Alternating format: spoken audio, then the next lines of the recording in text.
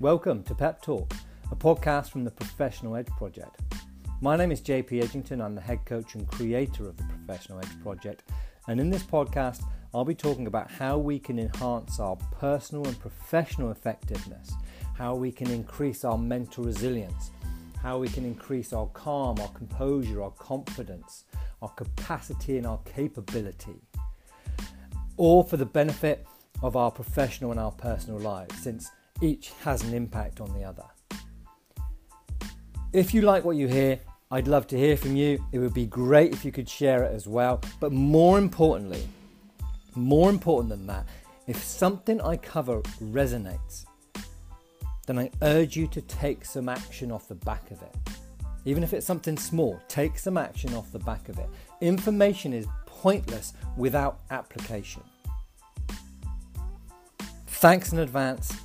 I really appreciate you taking time out of your busy days to listen to this, but I really hope that you get some value, you get something that can actually make your lives a bit easier, give you some clarity on your day, give you some more confidence and allow you to go out there and do what you do best. Let's go.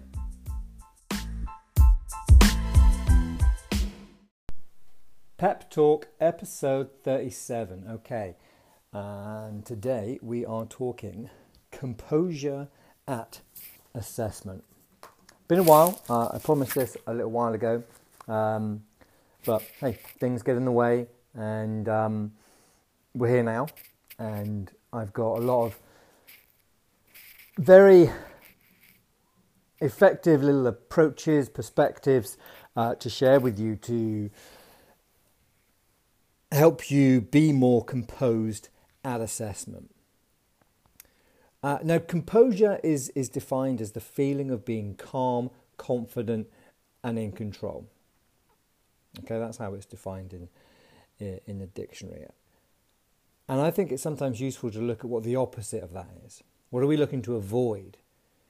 It's anxiety, it's overwhelm, it's nervousness. It's not being in control. And in a minute we're going to get on into in control of what? And that's quite a key element, is the control bit. Confident, the opposite of confident is self-doubt. Okay, so a big thing of this is about avoiding getting in our own way, where our thoughts run away with us, we start catastrophizing, or we start wishing we'd done something differently in preparation for our assessment, and none of this helps us, and it actually distracts us or detracts us from the thing that we should be doing on assessment. And the thing we are looking to avoid, being deferred or fail, we actually end up increasing the chances of, because we're worried about failing, we end up being more likely to fail or not deliver as we want to. And obviously nervousness, anxiety, overwhelm, there's a huge spectrum as to how that can show up. It can be a little bit of butterflies, or it can literally be, as I've had, people going off and to the toilet and wanting to throw up. Yeah, or people being so anxious and nervous that they can't cope, that they withdraw themselves from assessment, or they're just unable to perform at their natural best, deliver what they know, because of these other things that get in the way. Okay? Thoughts that are going on in their head, expectations, promises made, and so on. And we're going to cover a bit of that in this podcast. So it's probably going to be a long one. I'll try and break it down into sections so that you can dip in and out of sections a little bit easier. But let's also manage some expectations from the off here.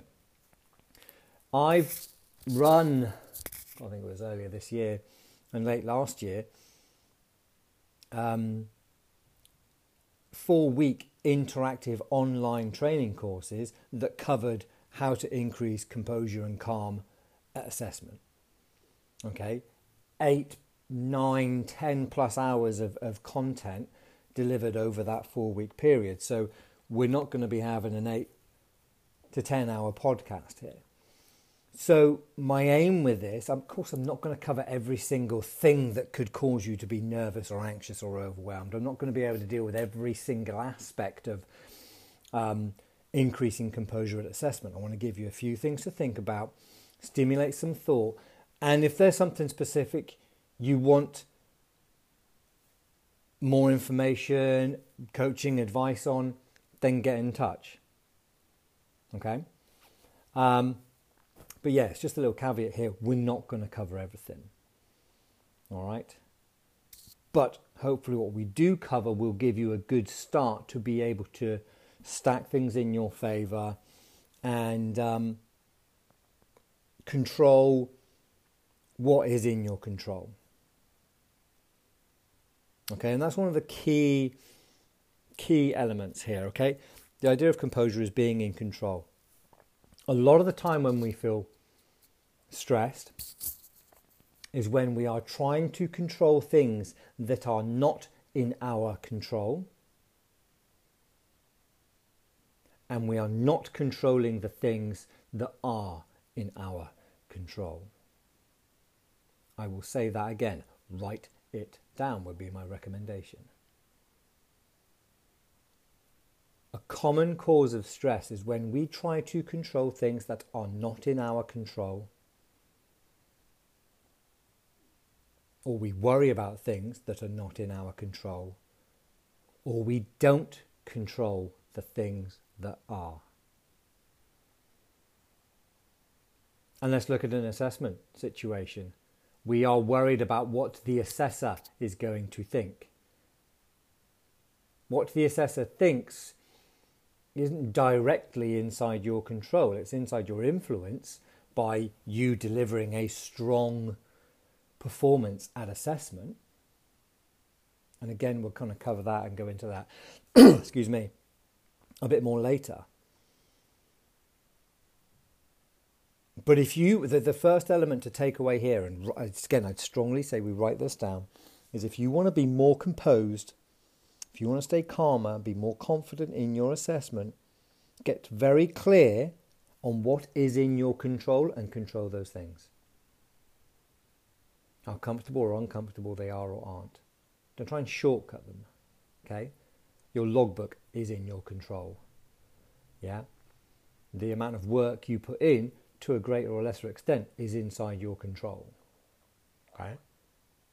The things that aren't inside your control, again, get very clear on what they are. Remind yourselves of what they are. And then when you find yourself getting caught up in thoughts about those things, oh, I wonder what the assessor's thinking. Hold on. None of my business, per se. Yeah? He'll tell me what he's thinking, or she'll tell me what she is thinking at the appropriate time. My job is to deliver the knowledge and share the knowledge of what I, of what congruent with what's being asked of me. If I'm not sure on what's being asked of me, or if I'm not sure of what the assessor wants, then what's in my control? Ask them. Don't assume, second guess. You ask, you gain clarification. Okay? They'll understand and accept that you'll be nervous and anxious, and they'll make allowances for that. But if you're unsure of something, don't just go, well, I think they want this. If in doubt, ask the question. Clarity is key in remaining calm and being in control. You need to know what is being asked of you. So having the confidence to go, you know what, if I'm not sure, then I'm going to ask the question. Okay? So that's a first little bit here. Okay? So a little bit of background on myself. I'm a mountaineering and climbing instructor, or MIA, old school MIA, mountaineering and climbing instructor. That's the highest qualification I have. Obviously, to get to that, I've had a period of near 2 decades in the outdoor industry. And like a whole bunch of you, I'd imagine, that requires going through a whole bunch of assessments. Some of those went really well, some of those did not. My MCI as is now, didn't go that great because I properly got in my own way. And there's a whole host of lessons I could share, and some of the things I'll share with you today are based off those experiences and those lessons, plus what I've learned since. In addition to that, I've also been a course director and a trainer of staff, so I've run many site-specific and NGB training and assessment courses. And I've seen many times people maybe make a minor mistake. Something that I might go, I'll give them a bit of feedback on that. Let's see how the rest of this assessment goes. Okay. But they've not been able to let go from that mistake. They've not been able to recover from it, from what will probably just be a little bit of a, be mindful of that, type comment. And because they've not been able to let go of it, they've basically got in their own way. They've been focused on the mistake that they and to the extent that they haven't been able to learn from it quickly, recover from it, and then move on. And it's basically led them to make more mistakes and then defer that section. Now, some people, after they kind of get to that and we can have a little chat and, I've been able to, recalibrate, if you like, put people's mind at ease. As an assessor, we want people to pass. It breaks the heart. We're like screaming in our heads, check the carabiner, turn the map the other way, or, whatever it happens to be, turn around, you've got your back to it, whatever. We're screaming this in our head. We don't want to fail or defer people. We just want people to have a great assessment process. We want people to have a good experience, and come out the other side with a qualification, which means they can go off and continue to do what they want to do. But I've also seen people then go from deferral on one element. So, they would have passed 80% of their assessment. They've got to come back and do one element. Okay? 80% sounds like pretty good, amount of return on the investment of effort, and you just got to come back and do 20%. Straightforward. I've also seen people take that, that they kind of know in their heads. You don't tell people necessarily, but they'll know in their heads that they've deferred that one element, maybe because we've had to step in, or maybe I've had to step in and take over a rope, or stop somebody from doing something potentially dangerous. That in that one particular aspect means that area of the syllabus, they're not up to standard. But be not able to recover from that and then fail the whole thing. Now you could argue, well, maybe they've not done enough practice, or they've not done enough this, and there is potentially an element of that. But what I've also seen is the whole assessment pressure thing, where people are very good technically, where people that I've even know as instructors are very good as instructors, but as soon as you put them in an assessment situation, the meaning that they attach to that situation, the expectations they have of themselves, the expectations they assume other people have of them, get in the way. And it means that they can't perform. And it's heartbreaking as an assessor. Okay, your assessors are human. So that's kind of my experience. Like I say, I had a pretty tough time. I passed all of my assessments up to the one that I worked the most for and I cared the most about. And I deferred that one. And I deferred it because I got on my own way. You could argue, if I'd have done more practice, done more experience, I'd have a greater capacity, a greater margin of error. You could argue that. But I also know that my skill set was on point. That outside of the assessment, outside of the assessment bubble, if you like, that kind of goldfish bowl of assessment, that I'd handled difficult situations, emergency situations really well. But inside that assessment bubble, in that moment, I placed so many expectations on myself, and I ultimately unthreaded, my own assessment by me, applying opinion on my own performance as to whether it was good or good enough, even though I didn't know, because I don't know the assessment criteria like the assessors do. I was doing the job of the assessor rather than doing the job of the candidate and doing what I should know I should do. The assessor asked me to do something. Yeah, make sure I know what I need to do and just go and deliver it to the best of my ability. Done. Okay, thanks. Forget about it. And we're going to come on to that a little bit more. So that's my experience.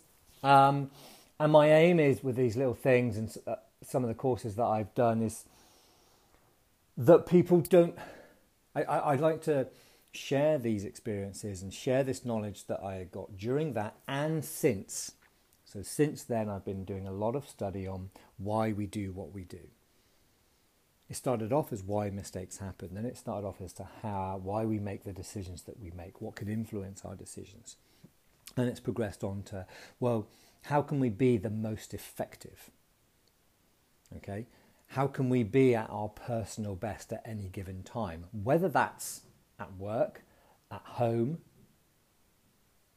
in difficult, challenging situations, on assessments, in tricky one-to-one meetings, in the office, on the mountain. Just how can we be our most effective? What can influence that in a positive way? What can influence that in a negative way? And what can we do about it? What's inside our control? It involves a little bit of neuroscience, a little bit of psychology, behavioural stuff. And so I'm bringing all of these elements together, and I'll be sharing some bits and bobs like that in this podcast with you. So we're going to get into this. Again, like I say, I'm going to try and break it down into some sections so that you can more easily find a section that maybe is more relevant to you. And as I said before, if you have any questions, this isn't going to be like fully comprehensive and cover every single thing that it could be, otherwise we'd be here forever. But if you have any other questions, then get in touch, jp at pro-edge-project.co.uk. Find me on Facebook at Pro Edge Project. Message me through there. Or just get in touch and send me a text, 07889 888 915. Okay, if you found this useful, ping me a text and let me know. If there's something specific you want to know about, or you want something expanded about, or you have a specific situation you'd like some help with, then also get in touch. An initial chat's not going to cost you anything, but if you wanted some long-term coaching and some long-term assistance, then we can talk about that, and we can cover that as and when appropriate. But let's get into this, and let's get into our strategies, approaches, and ideas. So let's get into the first one.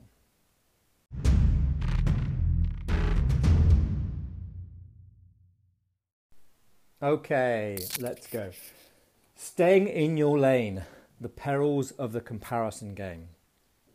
So, a common theme throughout some of the stuff that we're going to talk about today, is how we can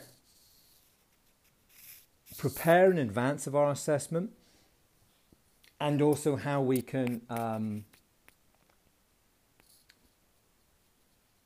change or manage our thoughts, our behaviour, and so on during assessment. But all of that will come from doing some prior planning. And I'm not just talking about, dialing your paddling skills or your navigation or your rope work or your group management stuff. Not those hard skills. I'm talking about personal effectiveness skills. And the great thing with working on these personal effectiveness skills, they're going to pay dividends when you're in work. Okay? they're going to also help your effectiveness. Okay, personal effectiveness, when applied in the workplace, is professionalism. So it's a win-win. So let's look at this, staying in your lane. Now, we're going to talk comparison. Lots of times I've done this, and I've spoken to other people that have done this as well, is comparison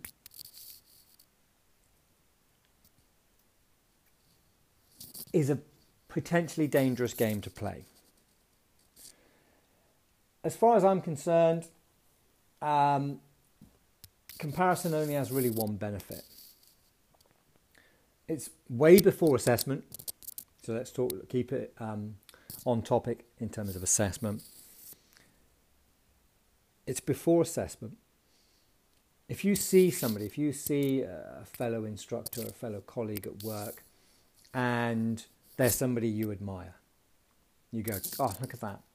Yeah, wow, they're going for assessment. God, they've got a strong logbook. Their logbook is stronger than mine.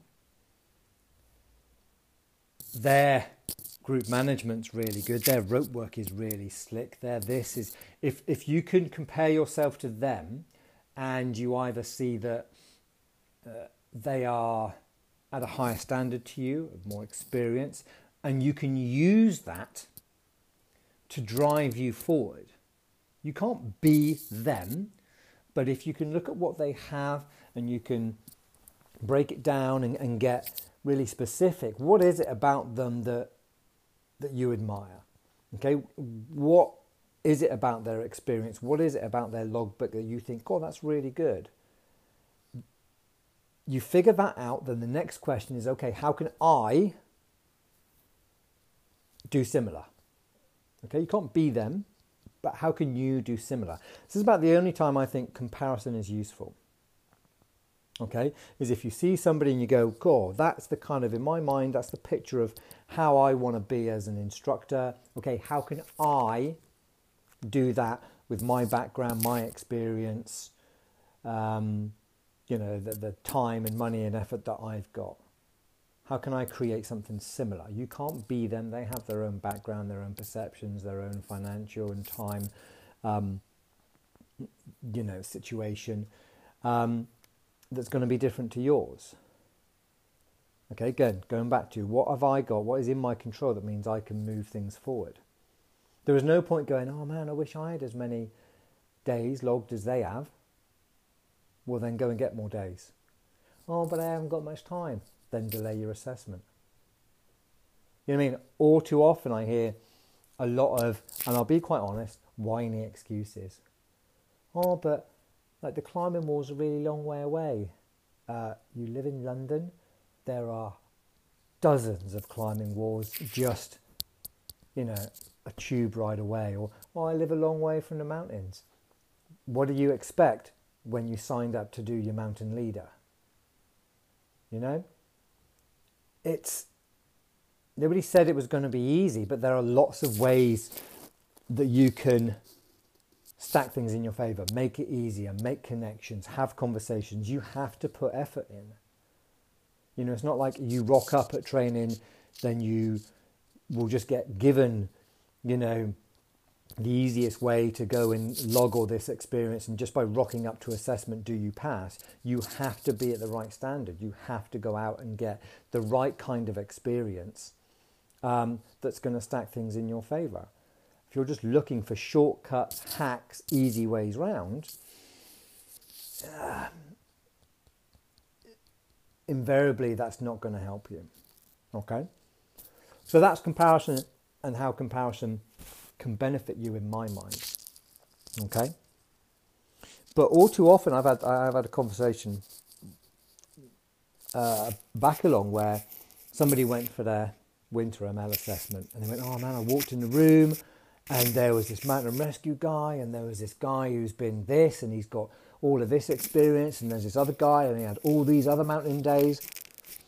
And immediately, as you're all, with a bunch of, as he was, a bunch of males in an environment, the old top dogness is going to come out a little bit.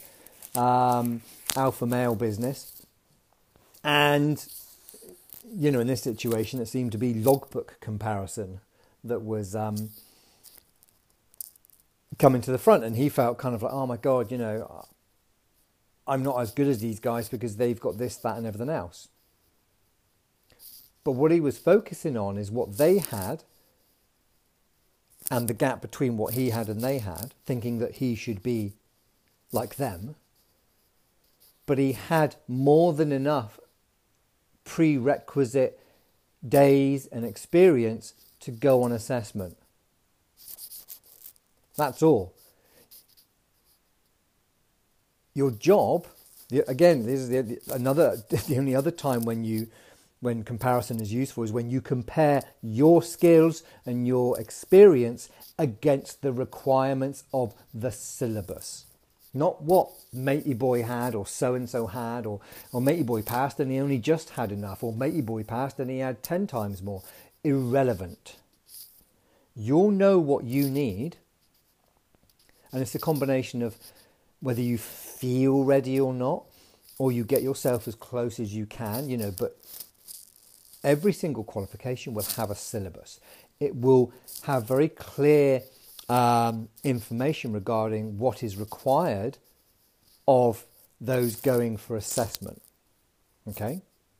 If you have doubts, then ask an assessor or somebody who runs training courses. Don't ask your mate.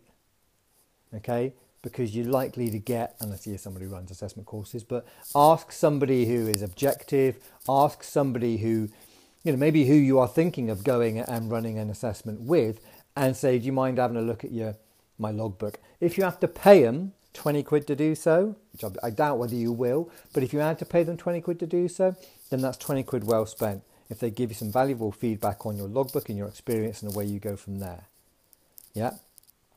Or you arrange a refresher day, maybe with somebody that you would then think about going and doing an assessment with, and you actually then get to get some feedback on how your skills and experience compare against the syllabus, not against anybody else.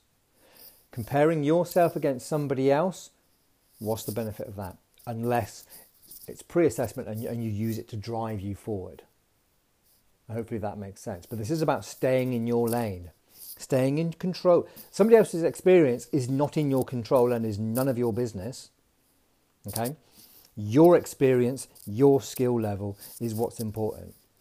If you've lied or exaggerated and you've only just got enough days to get through, that's probably why you're feeling really particularly unconfident. If you put the days in and you've got enough days, more than enough, the minimum number is the minimum number. Don't just get the minimum. Yeah? Get the minimum plus a good amount. Okay?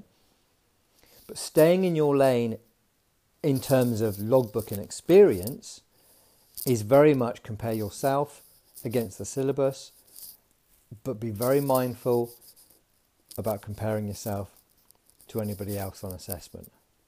What they did, the amount of time, money, effort, resources, whatever they had, does not apply or is irrelevant to you. You've got to stay focused on what you are doing. And this leads us nicely on to when we're in assessment. Okay? Somebody else is having a bad time assessment. Somebody else is having an argument with an assessor. Believe me, it happens more often than you think. Yep. Again, it's keeping this kind of little phrase in your mind, stay in your own lane. Yeah, stay in your own lane. Much like you're driving down the motorway, you don't want to be weaving into other people's lanes. You don't want to be weaving into oncoming traffic. You've got to be staying in your lane. What is being asked of you, stay focused on that. Somebody else is having a bad time. Yeah, if you feel that you've got enough capacity and you want to, give them a hand on the shoulder, and help them out, obviously you're not going to show them how to navigate or tie the knot or rig the thing, but, reassurance and such like, maybe you want to do that. That's different. but getting sucked into somebody else's arguments, getting sucked into other people's opinions. The other thing that happens is when you'll get people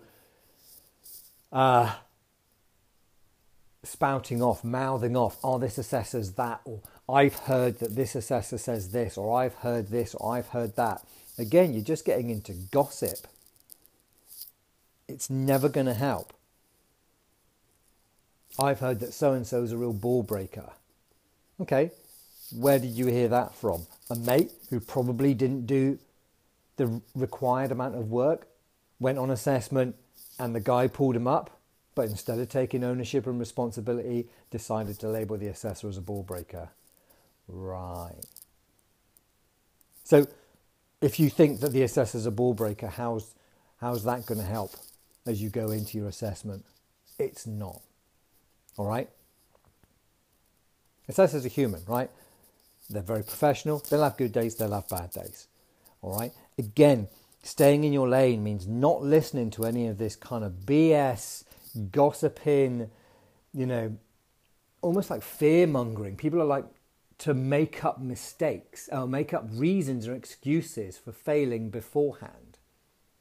Oh yeah, I've heard this is like really hard, and this is that, and this is the other, and this is the other. So if they do defer or fail, then they can just go, yeah, see, I told you it was really hard, or that they have really tough standards and it's really hard to pass with these people. Again, how does that help you? You're getting sucked into stuff that you can't control, and you're getting out of your lane.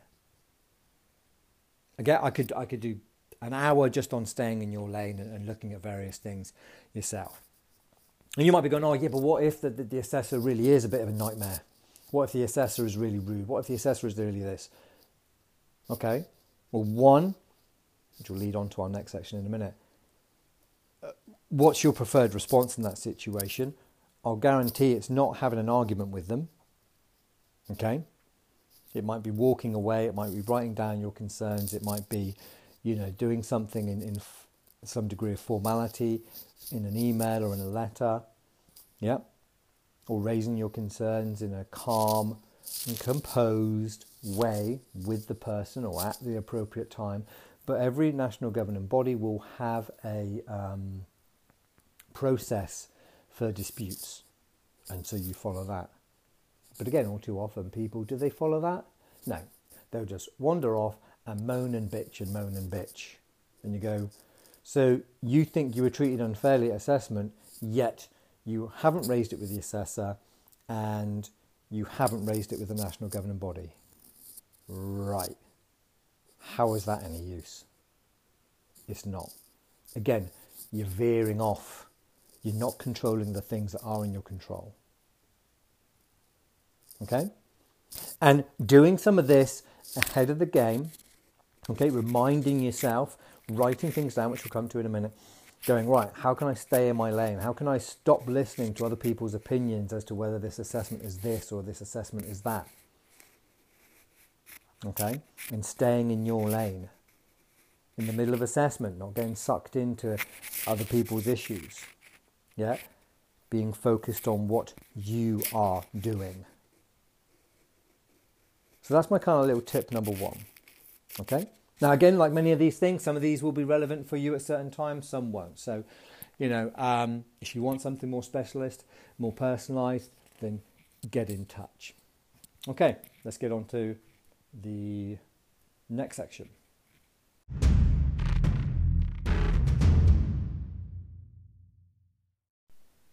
Okay, next section.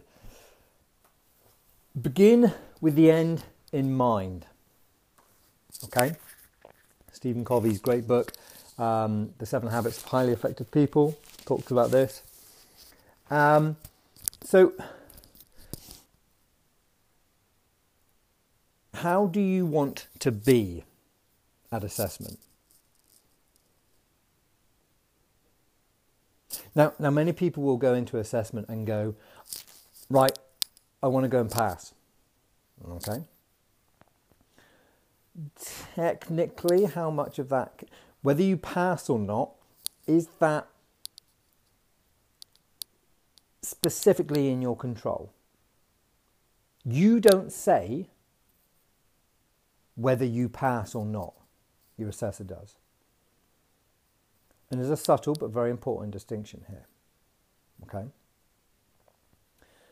So, at assessment, the end game, is to pass, but technically that's not so much in your control. So, what is inside your control is you delivering a really strong performance. You being able to rock up, be composed, be confident, be calm, and deliver the knowledge that you have to the best of your ability based off the experience and the perceptions that you have at that given time. Whether that's good enough to pass or not, that's the job of the assessors, not yours. Which again goes back to our previous section, which is staying in your lane.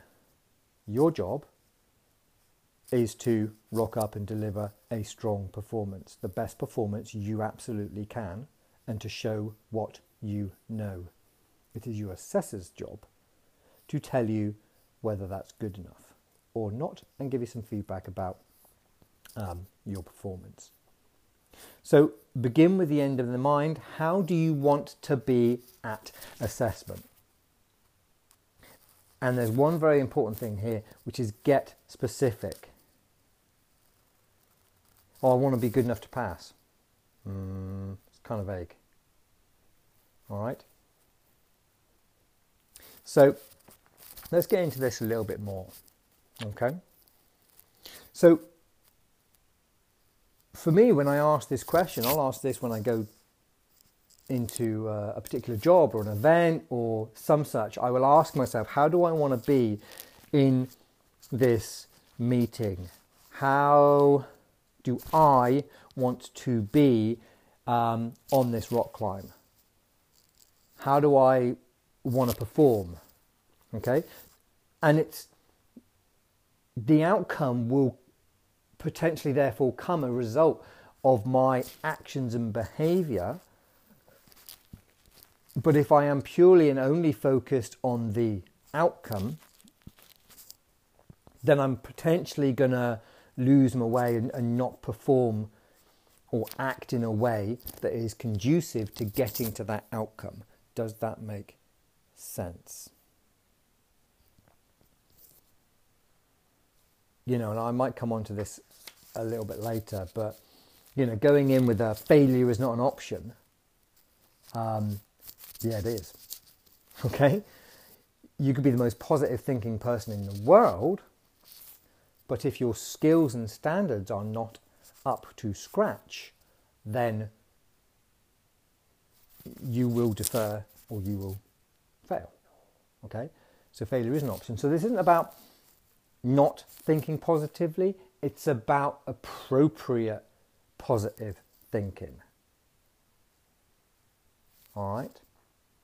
So how do you want to be at assessment? What do you want to focus on? Okay, so how do I want to be at assessment? Okay, so if it was me, so how do I want to be at assessment? Okay, I want to make sure I listen carefully to what the assessor asks of me. If I have any questions, I want to make sure that I ask and I gain clarification of it. I want to make sure that if I'm beginning to feel rushed because things are late, that I take my time or I ask for more time. It's my assessment. And this comes back to feeling in control. Sometimes if we feel rushed, we don't feel in control. If we don't feel in control, it's a major source of stress. Feeling in control makes us feel good, right? And like I said, being effective is about being in control of the things that we can control. How do I want to be at assessment? I want to stay in my lane. I want to make sure that I am very mindful of gossip and of other people's nervousness and best-willed fear-mongering, you know, if need be, where they're just trying to cheer themselves up. They're trying to, you know, create potential reasons for poor performance before they've even delivered their performance, that's fine, they can do that. But I'm not going to get sucked into that. I don't want to get sucked into that. And being very clear and specific about how you do or don't want to be will put you in a much better position to act and behave in that way. If you are not clear on how you want to respond to a certain situation, okay, then you're going to be leaving it to chance.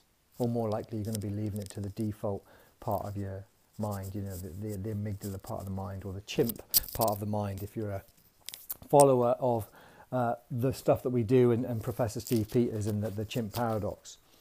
If you don't work out your human responses, how you would like to humanly act in a given situation, then you're far more likely that the chimp's going to take over. Okay? Because the chimp's going to feel threatened when you're on assessment, because there is fear of failure, fear of embarrassment. And the chimp doesn't want you to feel embarrassed. The default part of our mind doesn't want us to feel embarrassed.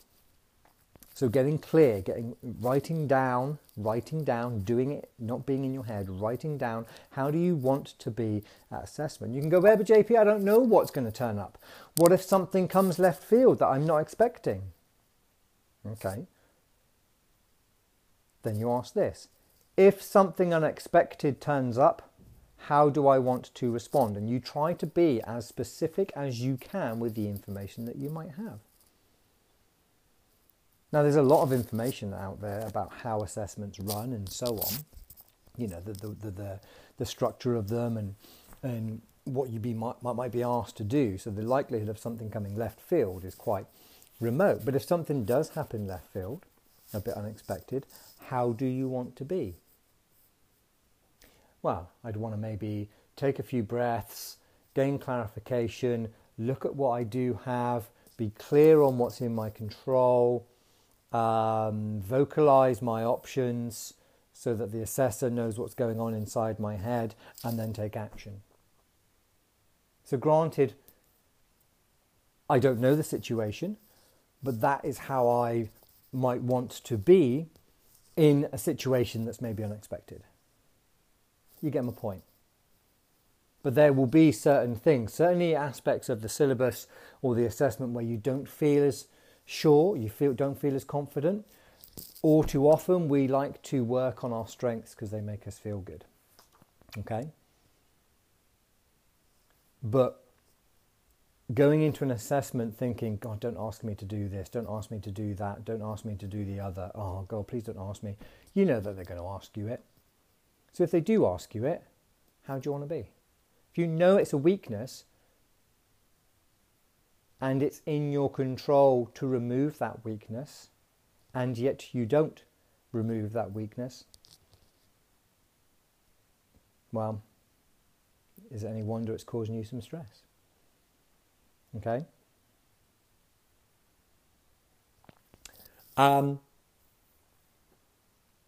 It's an analogy I use. You could have a massive castle, okay? And you could have tons of the best archers, really wide moat, a big drawbridge, uber portcullis thing, and all of that. There's really high walls, but if you leave the back door open, the rest is for nothing. So looking at what your weaknesses are in the syllabus and eliminating them will massively increase your composure. Because again, you'll go into your assessment confident that what was a weakness is now okay. Yep. Rather than going into that assessment going, oh, just don't ask me about this, don't ask me about that, don't ask me about the other.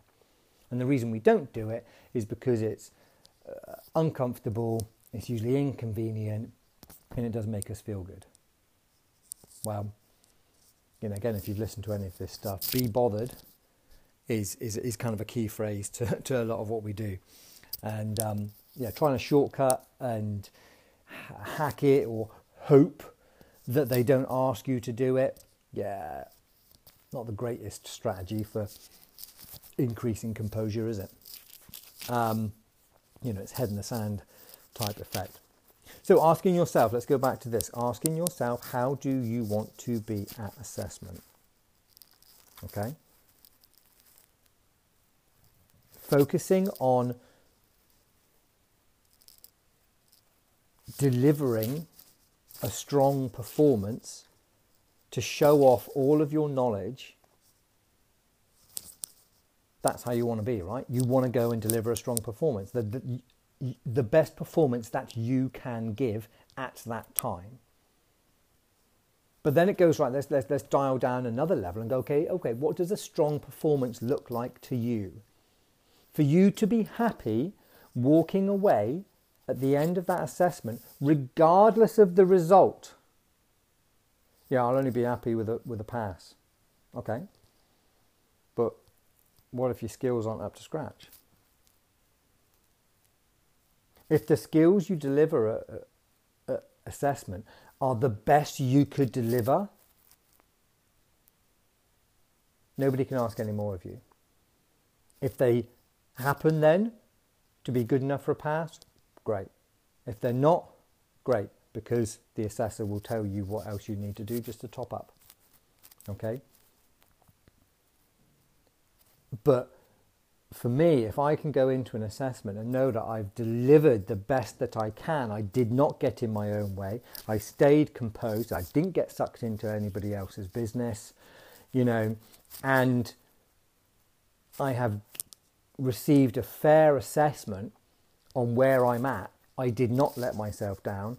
I don't do these things where, and I've done this, and I've heard so many people say this, God, I've never made that mistake before. Or I've done this loads of times, but I've never got it wrong like this. Some people might go, well, they just need to practice more. Maybe. My argument is they need to get out of their own way. Okay, because I know that for my MCI, or MIA as it was then, after I deferred, I think I did a couple days during consolidation, and I went back and I passed. The massive difference was not, because it was not a skill set issue that I had. It was a mindset issue. I was getting in my own way. I had built up too many expectations. I had built up the thing. I had built up all of these different things. I was passing judgment and assessing myself rather than letting the assessor do it. I had set expectations of what I expected of myself, rather than focusing on just taking each thing as it comes, deliver that tiny section to the best of my ability, then forget about it. Next thing, take it, deliver it, forget about it, and then see what happens after that. What does a strong performance look like to you? And lastly, again, we could go on for ages for this, but lastly, how do you want to be? How do you want to respond, not react, if something doesn't go well? Okay, because the ego, the chimp, is going to, get kind of reared up if you get some feedback you don't want. Okay? So how do you want to be? Do you want to snap? Do you want to have an argument with the assessor? Do you want to have an argument with a fellow candidate? Do you want to panic? Or would you like to take the advice, take the lesson, breathe in for a moment, take a second, take the lessons, and then move on? What could you say to yourself? A little mantra. Something's not gone right. What's the lesson? Take the lesson, move on. You can't go back. Okay, all you can do if something doesn't go well is you take the lesson, make sure you don't repeat it, which is why it's heartbreaking when I've had this so many times when I've maybe pointed out an undone screw gate, or I've pointed out something. Now, if I point it out once, I might put a one-off down to a bit of assessment nerves, okay? But if I point it out once, I expect that person to be a goddamn screwgate check-in ninja from there on in. Because then I'm reassured, you know what? Because you're in such a heightened state during assessment, the lessons that you learn during assessment, and you will learn many. Your assessment will probably be one of the best training courses you will ever do. You will be at such a heightened level of awareness and attention that when you do get something picked up or you do get something shared, you will remember it that much more. Okay, because emotions will be running high, and any knowledge or experience linked with strong emotions is far more likely to enter long-term memory. Okay, so that's why during assessment, it's going to be one of the best training courses you ever do. A small mistake you make at assessment, you will unlikely ever forget. But the key thing is how you take that experience, the meanings you apply to it. You can either apply a meaning which is, I will take the lesson, I will make sure I don't repeat it, and away you go. For me, it's heartbreaking when you point out, say, an undone screw gate just once, early on in the assessment, when you can tell people are nervous. And yet you have to point it out 2, 3, 4 times. Sometimes then it's less about nerves, it's about a lack of drills, a lack of skills, or they have been unable to take that lesson through extreme nerves and anxiety. You know, they've got tunnel vision, they can't see what's going on. Again, that could be just through a lack of experience, or it could just be, an inability to cope well under pressure. Assessment pressure, which in itself can be quite difficult. But like I say, it's also reassuring when you point out something, let's say the undone screw gate or what have you, and then you see them being a screw gate checking ninja. Because then you just go, you know what, I don't think they're ever going to leave a screw gate undone ever again. They've taken the lesson, they've applied it, and they've progressed as a result. Win. Okay? So yeah, how do you want to be? How do you respond if something doesn't go well? What does a strong performance look like to you? How do you want to be? And again, I'd be very careful about going, I want to go in and I want to smash it. Okay, what does smashing it look like? I want to go in and I can pass. Failure is not an option. Yeah, I'll tell you what, failure is an option. So is deferral. And to a degree, you're not the one who says whether you pass or fail. Okay, so don't get sucked into thinking, what is this going to be good enough to pass? Is that going to be good enough to fail? Or what's the assessor thinking? Again, you're getting sucked into somebody else's lane. Okay, how do you want to be? Stay in your lane. Get given an instruction, get given a thing to do, focus on doing it to the best of your ability, taking a breath, not rushing it. What are your preferences or tendencies? Do you tend to rush things? Yeah. What can you do? Do you tend to, suffer from, tightness of stomach and shortness of breath and get really kind of tight and anxious? Okay, what can you do? How do you want to be? Would you like to be calm? Okay, what does a calm person look like? What's their breathing like? It's slow and it's steady and it's deep. Short,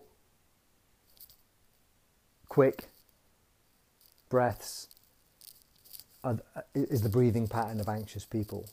Longer, deeper, slower breaths is the breathing pattern of a calm person, someone who's composed. So by adopting the body posture, the breathing, the facial expressions of somebody who is calm and composed, you will be more calm and composed. How do you want to be at assessment? I want to breathe steady. And yes, it's a lot to remember, but if you write this down more often and you practice this, in any pre-assessment kind of preparation, you practice breathing meditation, breathing exercises, relaxation exercises, all of these things will help you be more composed, help you be how you want to be. But the key thing is, and for this little section, is get clear and specific on how you want to be during your assessment, and it will go massively, help massively towards you achieving that. If you're not clear, you're just going to be leaving it very much to chance. Okay, on to the next section.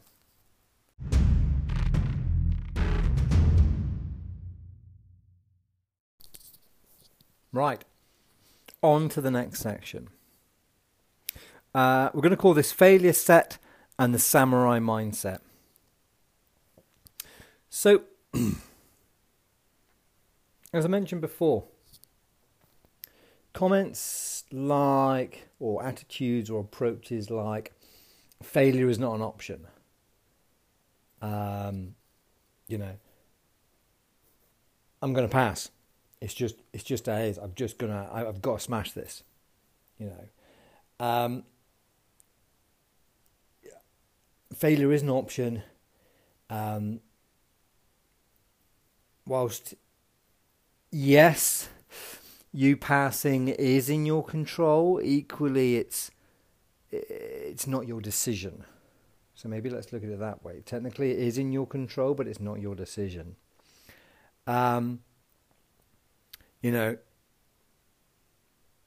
you listening carefully and just showing what you know, and if things don't go well, you take the lessons and you move on. That is in your control, as we've mentioned before. So let's have a look at this concept of failure setting and the samurai mindset. And one thing I want to set straight, or be clear on from the off, is that this is not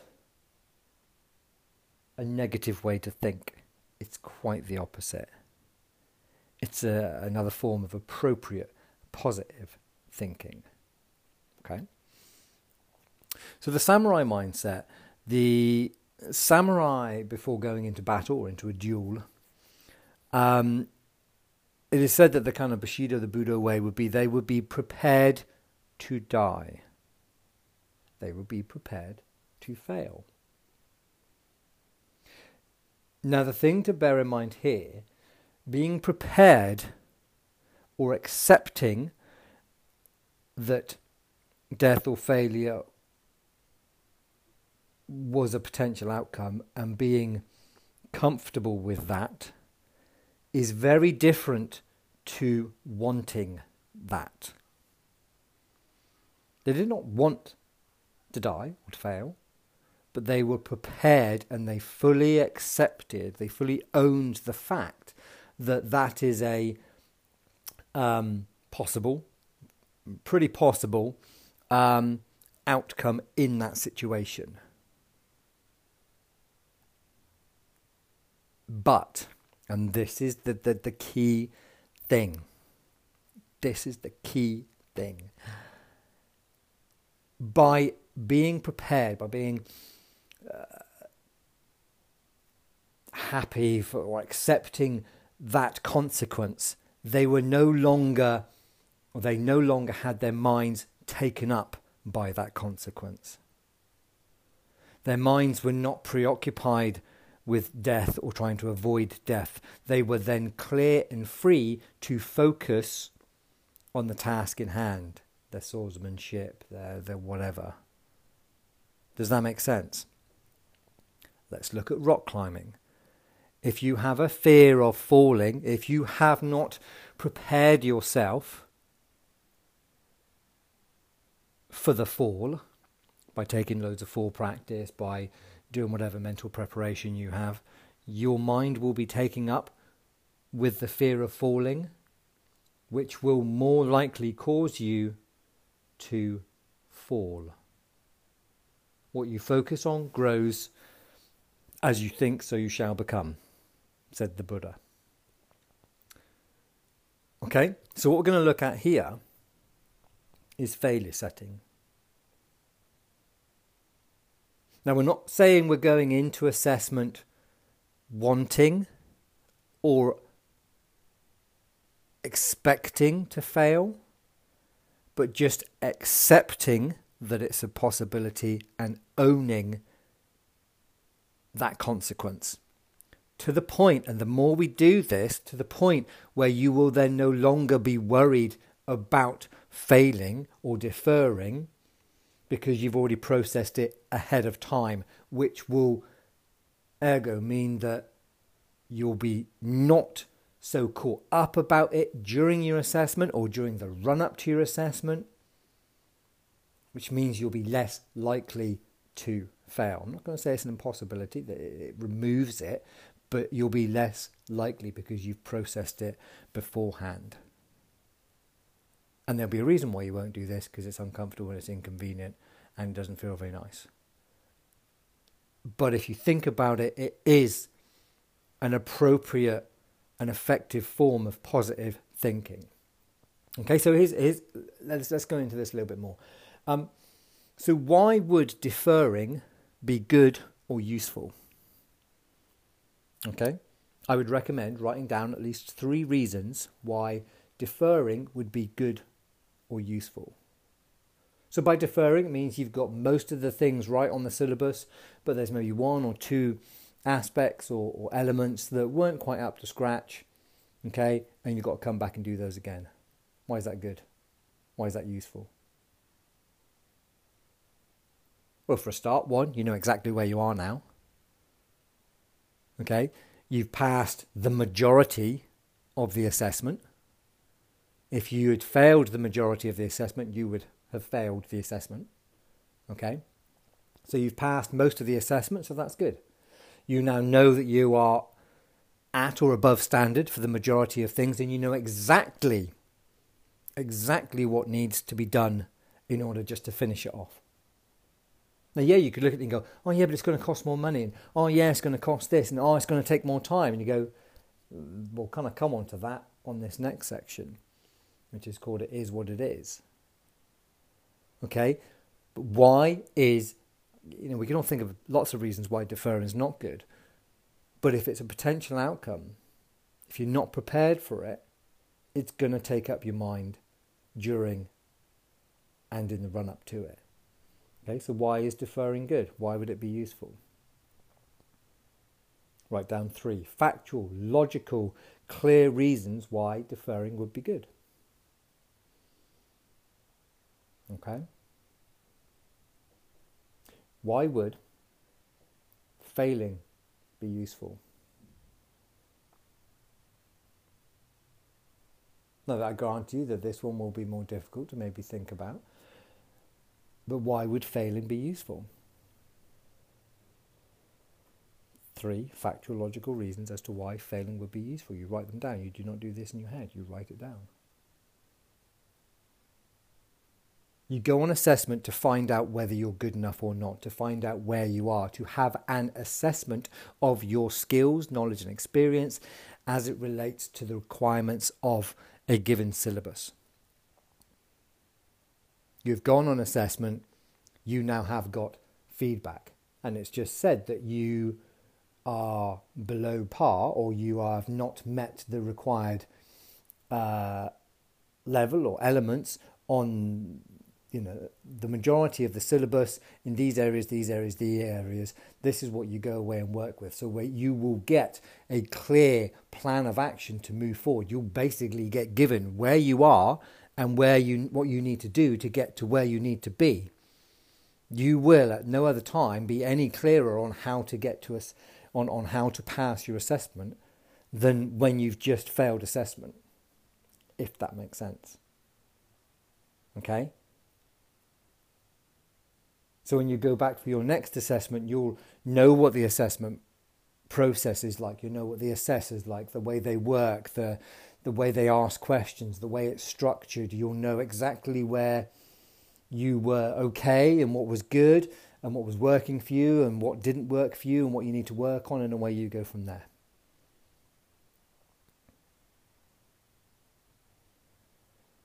There are many reasons why failing would be useful, or why you can kind of go, you know what, failing is what it is. so be it. So that therefore you don't get hung up on it or as hung up on it. The reason why many people aren't composed or they're anxious at assessment is because they're worried about the outcome, which means they get distracted from the process. Now, some people aren't ready. They don't have the skill set. They don't have the required amount of hours, or they fudged it, or they get deferred because they haven't brought their first aid certificate, the most common deferral when it's in your control. Crazy. Yeah? But failure setting is not negative thinking. You're not going in expecting or wanting or looking to fail, but it's the samurai mindset. You're prepared for all outcomes. You want to win, you want to survive, granted, you want to pass, but you're going to be focused on the process required of you, and you have done the work ahead of time to process the outcomes, all outcomes, pass, defer, fail. Trust me, doing so will make your assessment a lot easier. If you are, already concerned about, nerves and anxiety or overwhelm getting in the way. And you can use a similar sort of process inside when you're rock climbing. If rock climbing is your thing or such like, so you can use it in other things as well. You can kind of go, hold on, how bad is failure? What's going to happen if I do fail? So yeah, failure set. Failure is an option. Process it. Not necessarily be happy with it, but just accept and own it as a consequence, and it will not play on your mind as much. But you have to, like any of these things, okay, you have to do some work. Listening to one podcast is not going to provide you with a ton of composure. You need to write down how you're going to stay in your lane. You need to write down how you want to be. You need to, be proactive in managing this and working on this, rather than just, hoping that listening to one podcast is going to suddenly provide you with a ton of composure. Okay? So, on to the next section.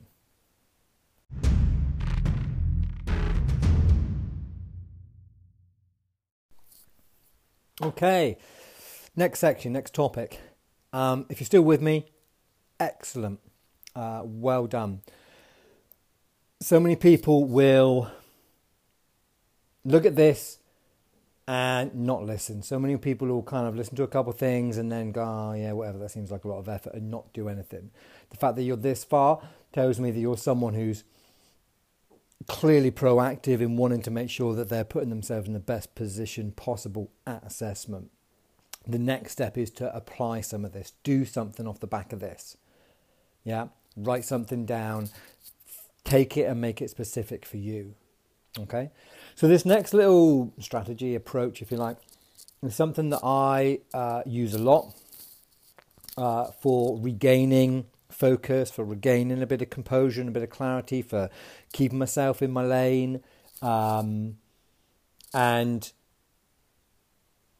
it's kind of called "It Is What It Is," and it's something that I'll say to myself quite often. It's like, might be, it is what it is. You are where you are. You've got what you've got.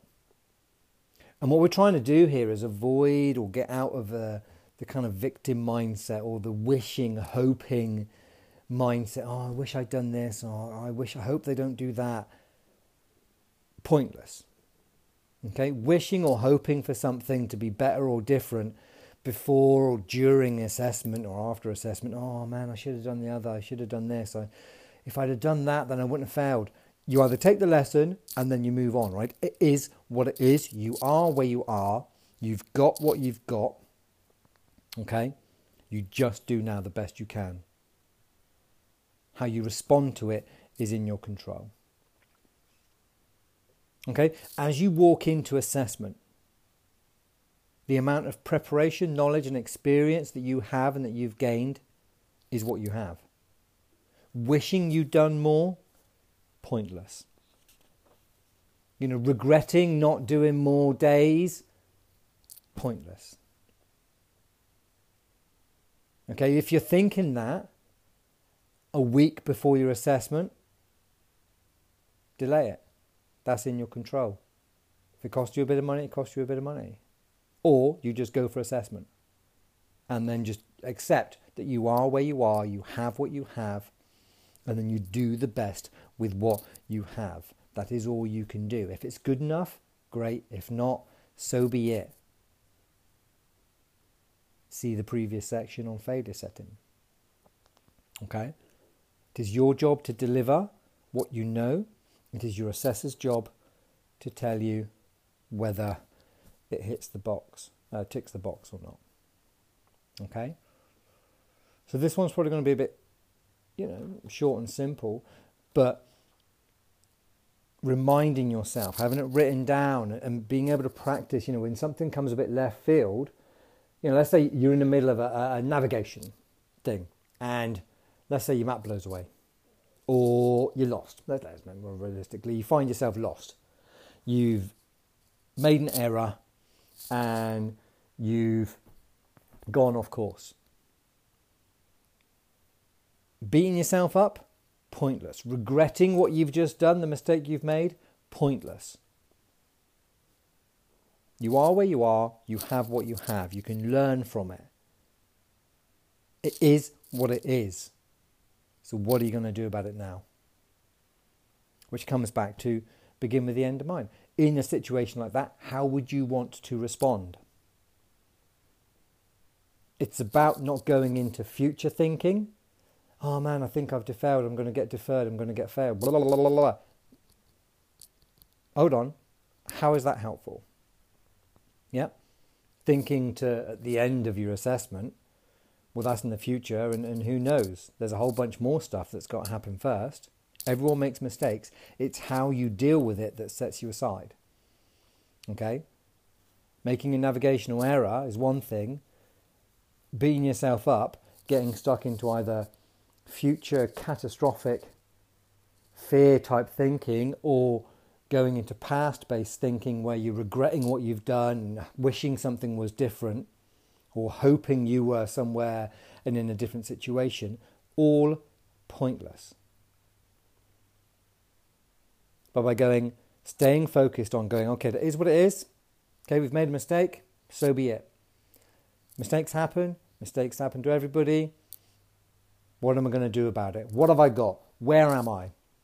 So let's use the navigational error. Okay, where am I? Let's relocate. What have I got that I can use to relocate? Okay, let's go for that. Yep. And I use like a crime scene investigation process for relocation or navigation, looking for as many pieces of evidence to back up the case for my location. Aspect of slope, distance from a known point, yeah,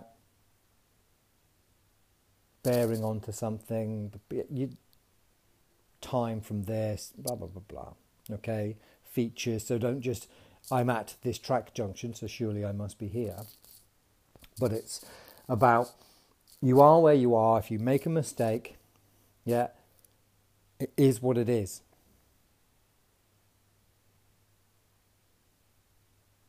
Stay focused on the present, on delivering a strong performance from there on in.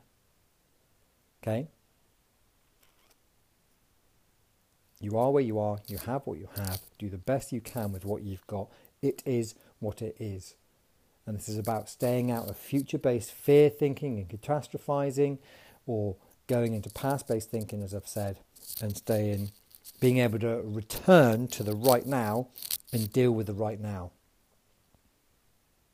Okay? Not your place to say whether you've passed or failed. It's your place to return to the task in hand and deal with whatever you have got with the best that you can. Okay? So relatively short, snappy one, but it's very useful. And like I say, I use it a lot to be able to regain, if the kids are off ill, if I've got a trip planned and it had to be cancelled, I can either be peed off at it, annoyed, upset. None of these things help me. What I do is I use it is what it is as a pattern break to break that kind of negative train of thought. Here's what it is. Okay, what can we do?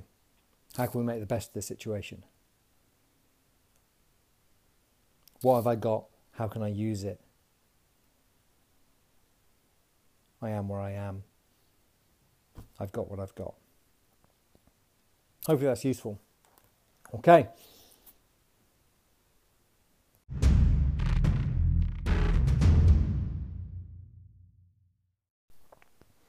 Okay, next section. And this section we're going to talk about a concept that I got from a book by Ant Middleton called The Fear Bubble. And Ant Middleton's ex-para, ex-marine, SBS, Special Forces, went on to work on SAS Who Dares Wins, Everest Summit, Captain Bligh, I think it was, that thing where he was in a boat and recreated the mutiny on the Bounty. So a pretty full-on chap. And I've not long finished reading his book called The Fear Bubble. And the concept I found very accessible, very useful and very effective. So I'm going to share that with you here. So if you want to have another little delve into that a bit more than what we're going to cover in this little snippet of the podcast, then go and have a look at that. That's Ant Middleton's Fear Bubble. But essentially, what a lot of our nervousness, anxiety, and so on will be related to is fear. Okay, our fear of failure, our fear of not being good enough,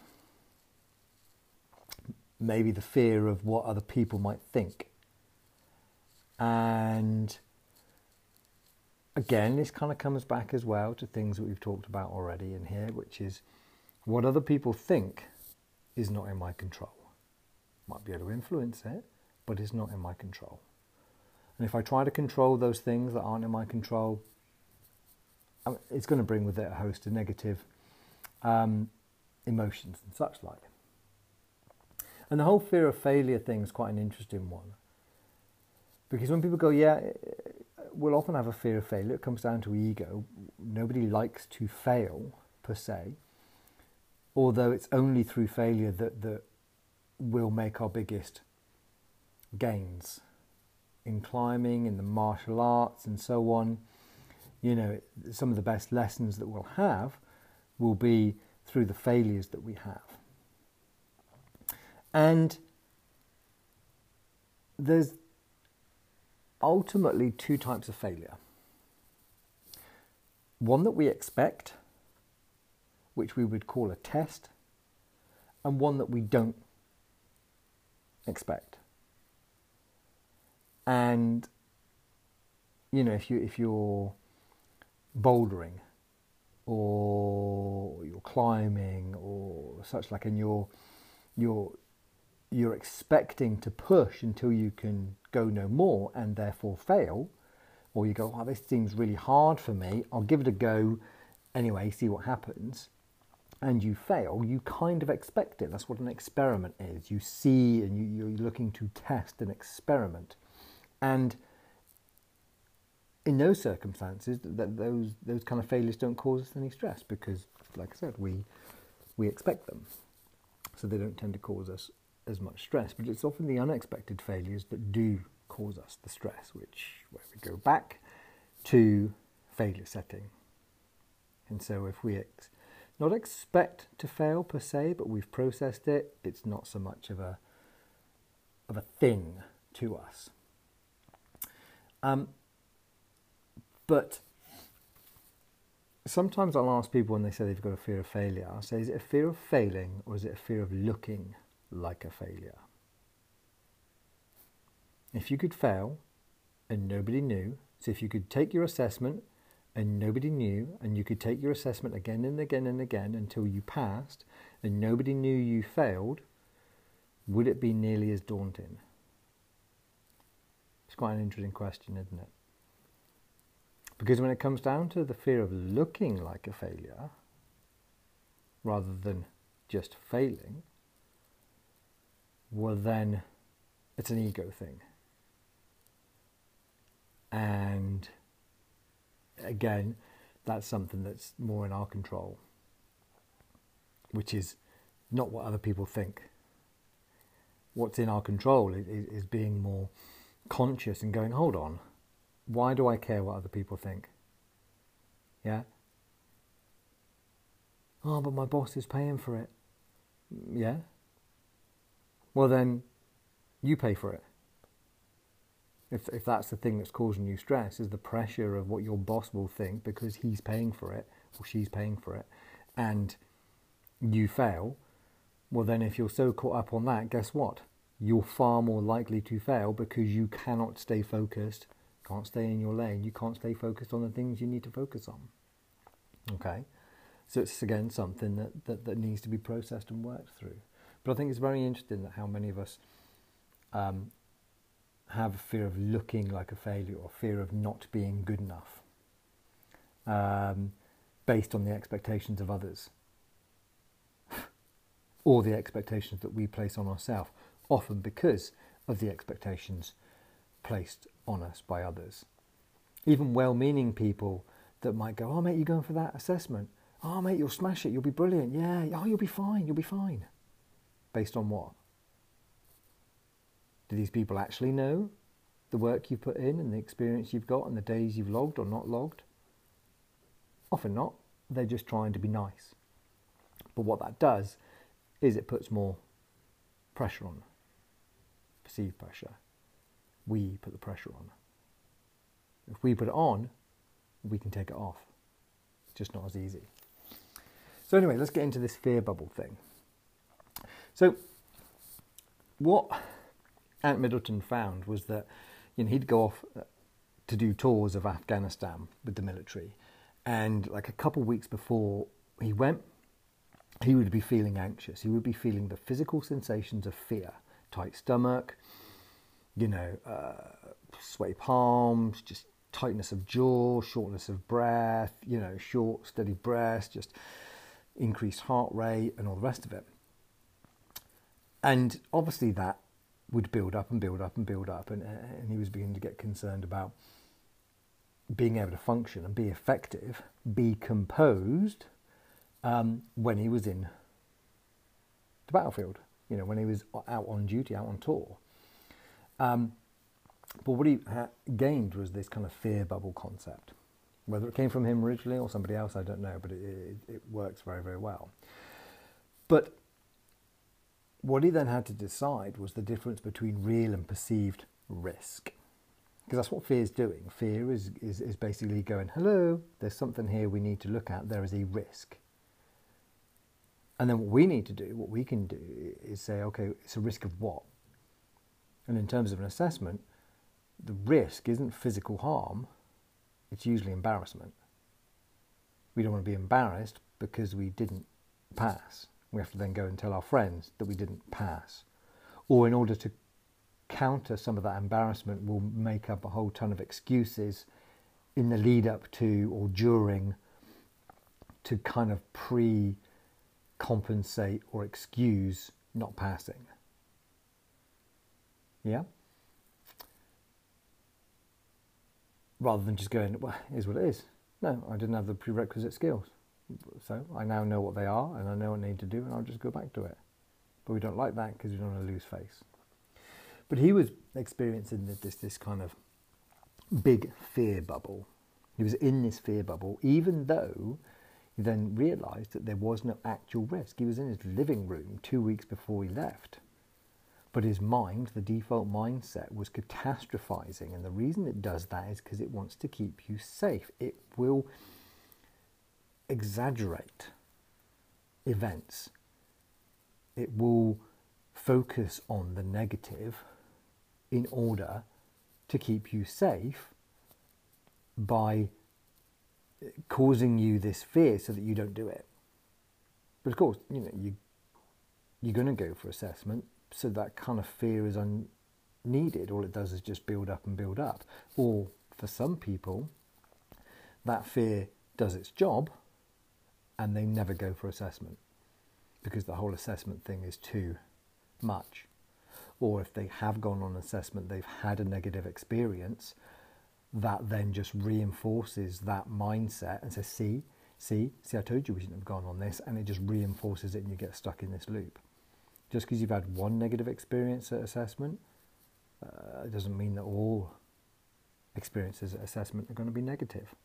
But the default mindset that, the amygdala part of the brain that processes all information first in order to keep us safe, both physically and emotionally, will use that to further add to its argument that we shouldn't do assessments because, we're not good at them, or they make me feel uncomfortable, or we're just going to fail, or blah, blah, blah, blah.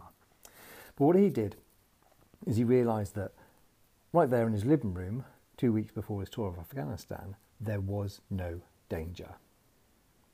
And he visualised it as this bubble. And he was in this bubble 2 weeks before the tour, and we can do the same. 2 weeks, 2 months before our assessment, why do we get concerned? Why waste precious mental energy worrying about something that we aren't currently able to control? We haven't failed, yet we're fast forwarding to, what if I fail? Yeah, but what if you don't? And again, it's just that default mindset trying to keep us safe. If it creates enough fear, then it assumes that we won't do it, and therefore we won't be put in that position to be embarrassed or experience that failure. And obviously, fear is good if it actually keeps us from physical harm. But all too often, the physiological response, the cortisol and the adrenaline that's in our bodies when we're experiencing stress and fear of various things causes stress in the body and causes these chemicals to stay in our body longer than they should do. But what he realised is that he could take this fear bubble and actually distill it down to particular times and therefore regain or maintain calm and composure. So he realised that he wasn't in danger 2 weeks ahead, and that worrying about what was coming up served no point. And that even when he was walking into the military compound, the military base, even in that military base, the risk was very low. Yes, there's mortar shells, but you're surrounded by elite, highly trained people, tons of armament, tons of lookouts. The risk of inside a military compound is pretty low. So there was no need to be in the fear bubble there. Then he realised when he was on kind of a night, it's not an exercise, a night tour, a task, he was set out to go and do what they call a hard arrest of some terrorist suspects. So you would go into an enemy compound, kick the door in and arrest certain people. That as he was walking to that compound, nobody knew they were going. Nobody knew they were there. They were walking at night in silence. So also there was no need to be scared or anxious right there and then. Even when he got to the compound, right there, sat outside that compound, nobody knew they were there. There was no need to be scared, because right there and then there was no risk. And so that wasn't where the fear bubble was. And he got to the point where he remembers being one side of a wall and he could see the tip of the enemy's AK-47. And he had to, as part of his job, go around that corner and take out that enemy combatant. And he could visualize that the fear bubble, the fear was just as he went round that corner. And so instead of it being 2 weeks before deployment, he had shifted and shrunk that fear bubble and concentrated it to a very particular point. And he could visualize that where he was there, he was around the corner. Now, granted, if the combatant walked around the corner, he would bring the fear bubble with him. But he could prepare himself and then step around the corner, and then he would enter the fear bubble. Then the adrenaline, the cortisol, the rapid breathing, all of those fight, flight functions, which would just be fight, because that's what he's trained to do, would kick in, and he could use them appropriately. Rather than wasting them for 2 weeks of, mini adrenaline and cortisol and increased heart rates and so on, he could stay calm and composed, recognize when he had to step up or step in to that fear bubble, and then basically he also recognized when he would step back out. So he would step around that corner, take out that combatant quietly, and then he'd be back out the fear bubble. Then he'd go off to the next door. So it wasn't as if as soon as he entered the compound, he'd be in the fear bubble and he'd be in there for 45 minutes, an hour or whatever until the compound was clear. It was broken down into many more sections. He then went on in the book to talk about an email he got from a young lad. I want to say he's 14, but it might not be accurate. But he was a young lad, probably 14, maybe 15, who was about to do some exams, really, really stressed about the exams, fear of failure, to the point that he was thinking about ending it. Okay, heartbreaking. And he responded, and he explained about the fear bubble, and he explained that, and this is where so many useful lessons can be taken for us, both in all sorts of realms of our life, but we're looking at assessments. But I've used this tons on rock climbing, and anytime I feel a little bit, I don't know if I should do this or not, and I can feel the default part of the brain trying to keep me safe from embarrassment or, perceived risk. He said to the young lad that, and he explained the fear bubble principle, and that in the weeks leading up to assessment, you are not in danger. There is no danger, there is no risk. Even when you walk in the assessment hall, the exam hall, that's not where the fear bubble is. When you sit down, the fear bubble isn't there. It's when you go to answer question number 1, that's where the fear bubble is, because you're actually in and taking care of the exam. But then when you finish question 1, you're out of that fear bubble. You can take a breath, compose yourself, and the next fear bubble is question 2. And it's the same process that he used in Afghanistan, where he would have a number of fear bubbles, and he would look to keep popping in and out of one, and then going to the next, and then going to the next. So instead of this massive fear bubble of 2 weeks, or even a 2-day or a 2-hour fear bubble, it was smaller incremental little bubbles, little periods of time when you had to step in and focus, but then you would pop out again, take a breath, relax, recompose. And it might be that in certain situations you could step into that fear bubble, realize you weren't quite ready, and you could step back out again. Obviously for him in Afghanistan that's not necessarily the case, but I think he did talk about times when he felt he was about to go and kick a door in, didn't feel quite ready, took a couple of moments to sort his breathing out, get his game face on, then kick the door in, and away he went. But we can use the same principles for us. Well, going back, the kind of 14, 15-year-old kid came back saying he had an incredible time at his exams. It completely revolutionized it. It almost gamified it. So he found it enjoyable, and it was enjoyable to go and pop the different bubbles, and he could experience and be much more self-aware of the physical sensations and use them, and then pop out the other side and then experience a little bit of calm, and then psych himself up for question number 2. And he did really well at his exams, this particular kid. which is incredible. But as a technique and a concept, I've used this. So I'm currently recording this, looking at the Peñón de Ilfach, just outside Calpe in the Costa Blanca. And a few days ago, I was up on the Bernia Ridge, and we had some people there that were, right on the limit of their comfort zone, or well in their stretch zone. They were, kind of nervous. They were on terrain that they weren't particularly comfortable in. And very quickly, whilst we were having a little break, I explained the fear bubble concept.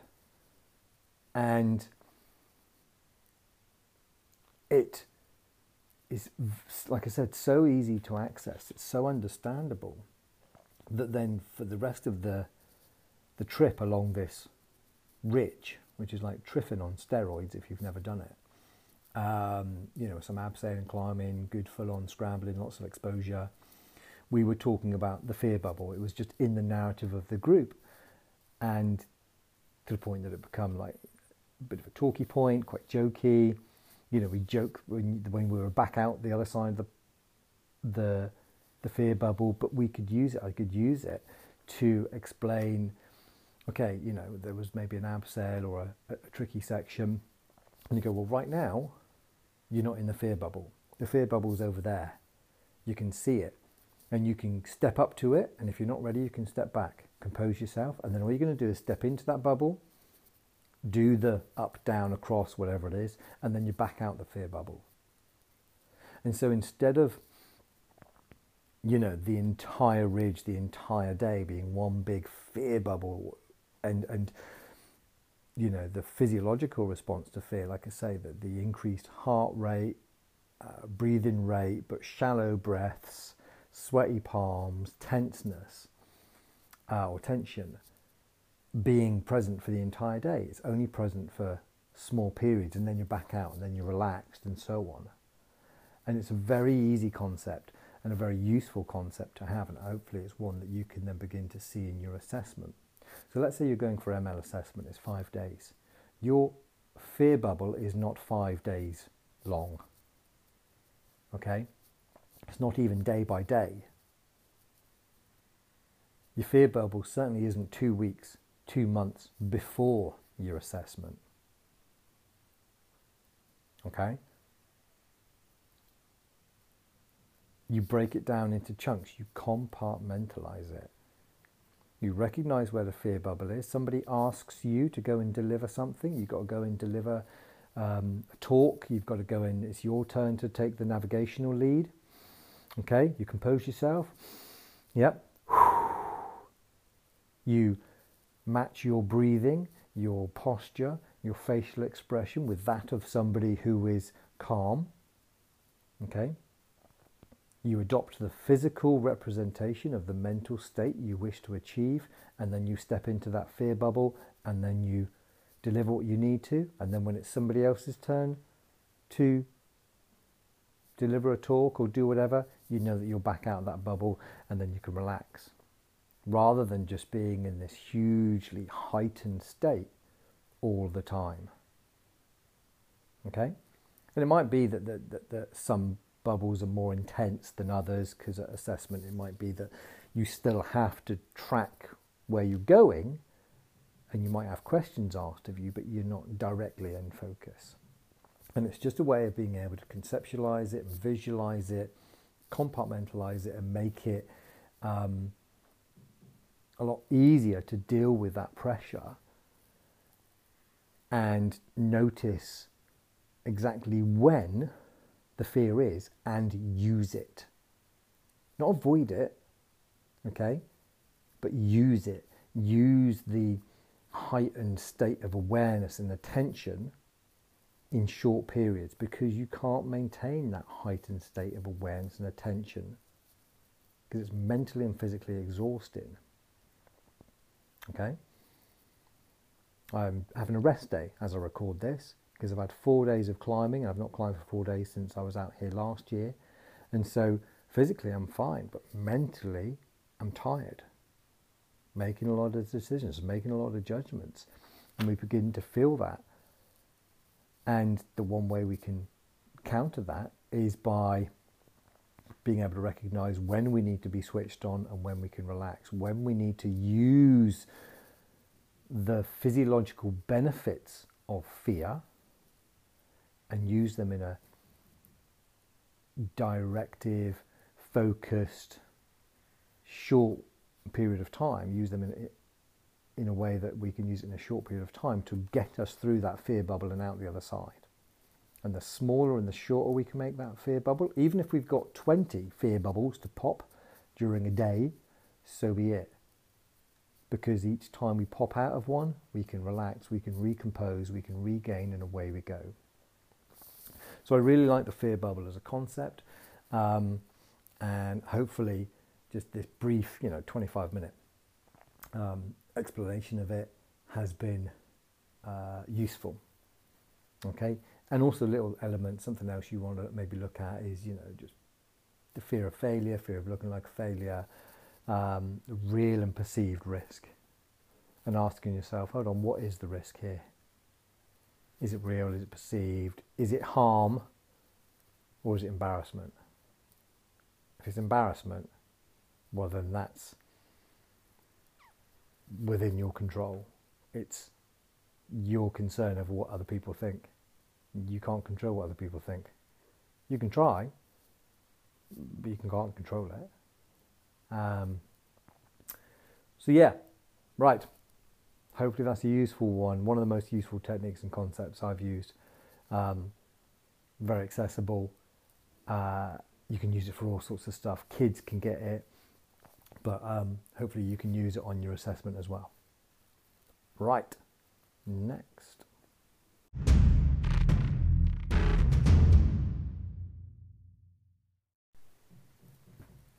Right, just a couple more sections left in this Composure and Assessment special podcast. So let's look at this. Get out of your head. So, a couple of little tips here. There's a saying which goes, you can't outthink a thought. Okay?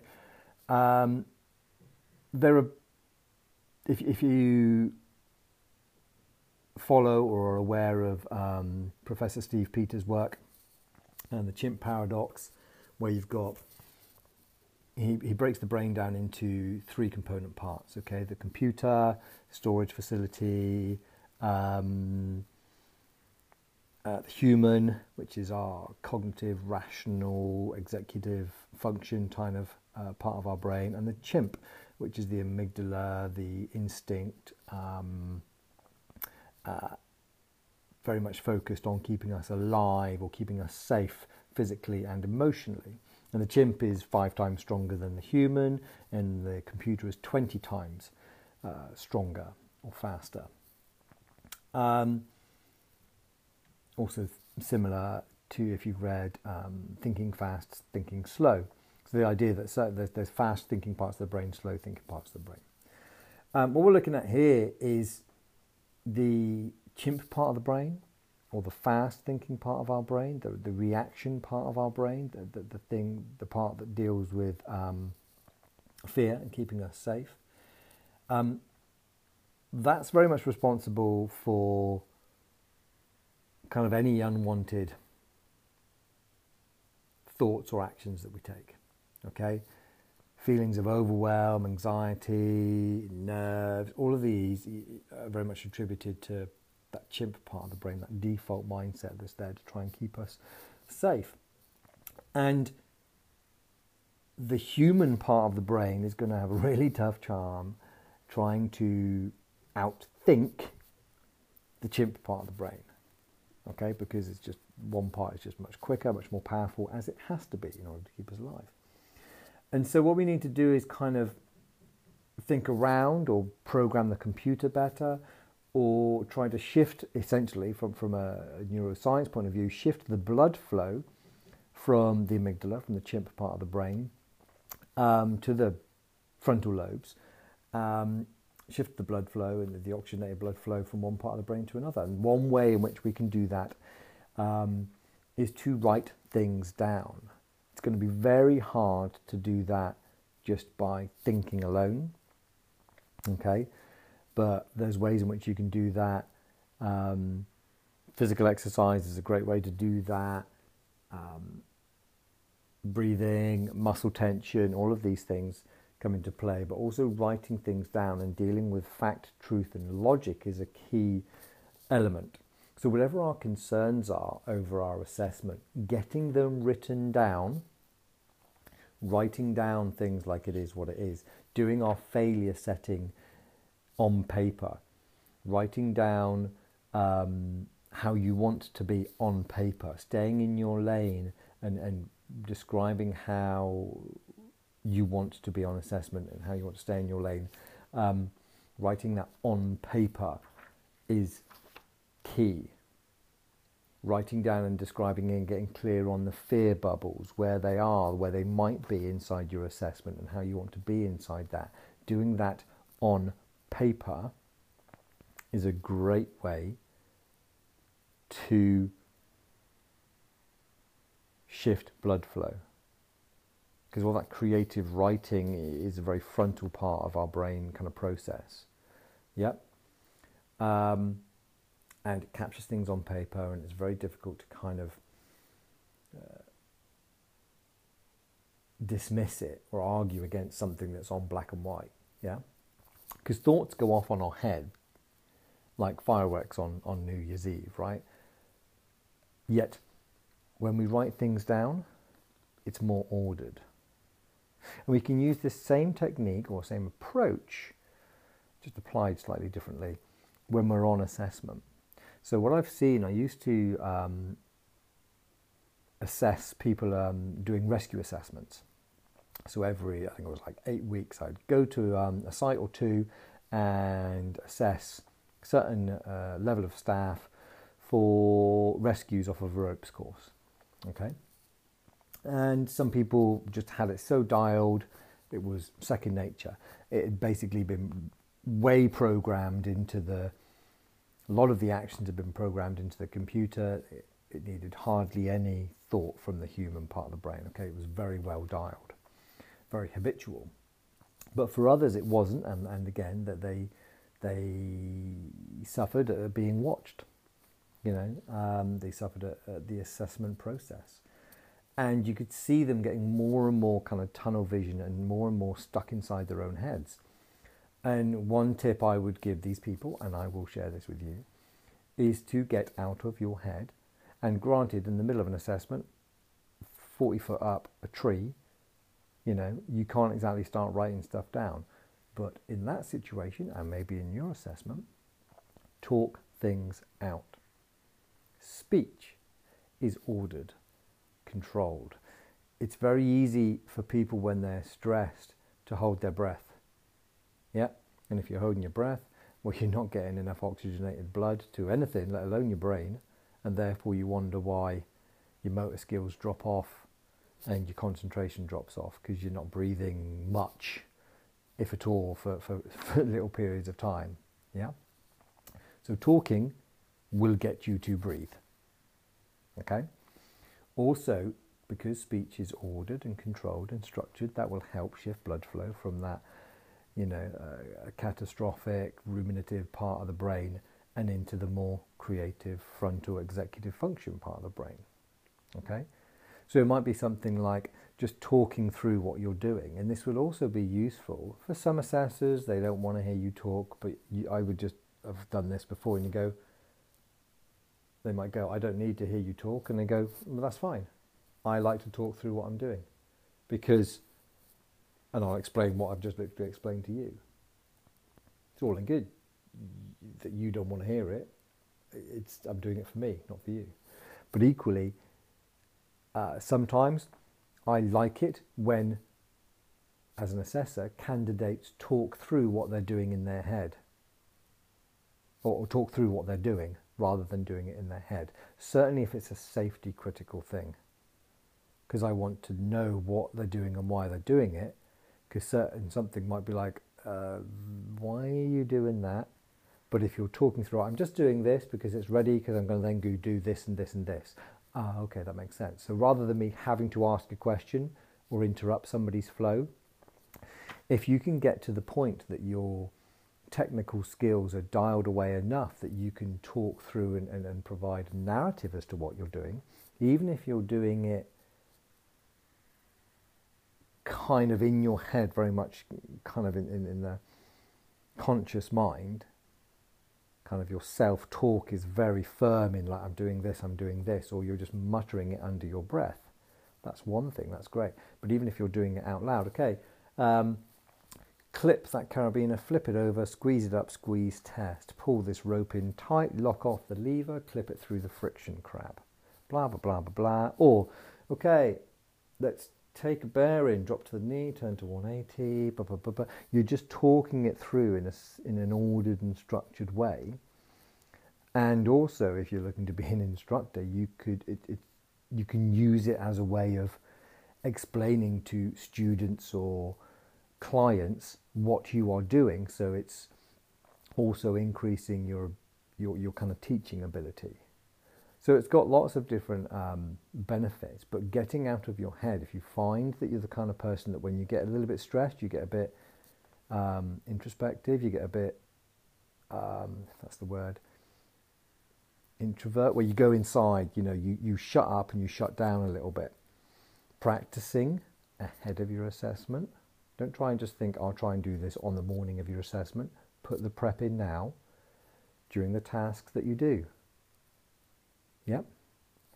Anything that you find remotely challenging or stressful, get into the habit of being able to do it to the point that you can narrate it concisely, clearly. And it will shift blood flow, like I say, from that more reactionary part of the brain, default part of the negative part of the brain, into the more creative executive function part of the brain, and keep you breathing, keep you more oxygenated, blood going around your body, and will slow and provide order for you. Okay, so that's a useful thing to do mid-assessment. But equally, getting out of your head and being able to write stuff down is a good way to process the neurophysiological act of writing stuff down. Pen and paper has got a host of different benefits. Okay, a host of different benefits. Like I say, slowing yourself down, capturing things on paper, providing clarity and so on. So getting out of your head is just another little tipster for you as we go through this. And there's going to be just one more that I'm going to leave you with before a little summary. So let's get on to this last one.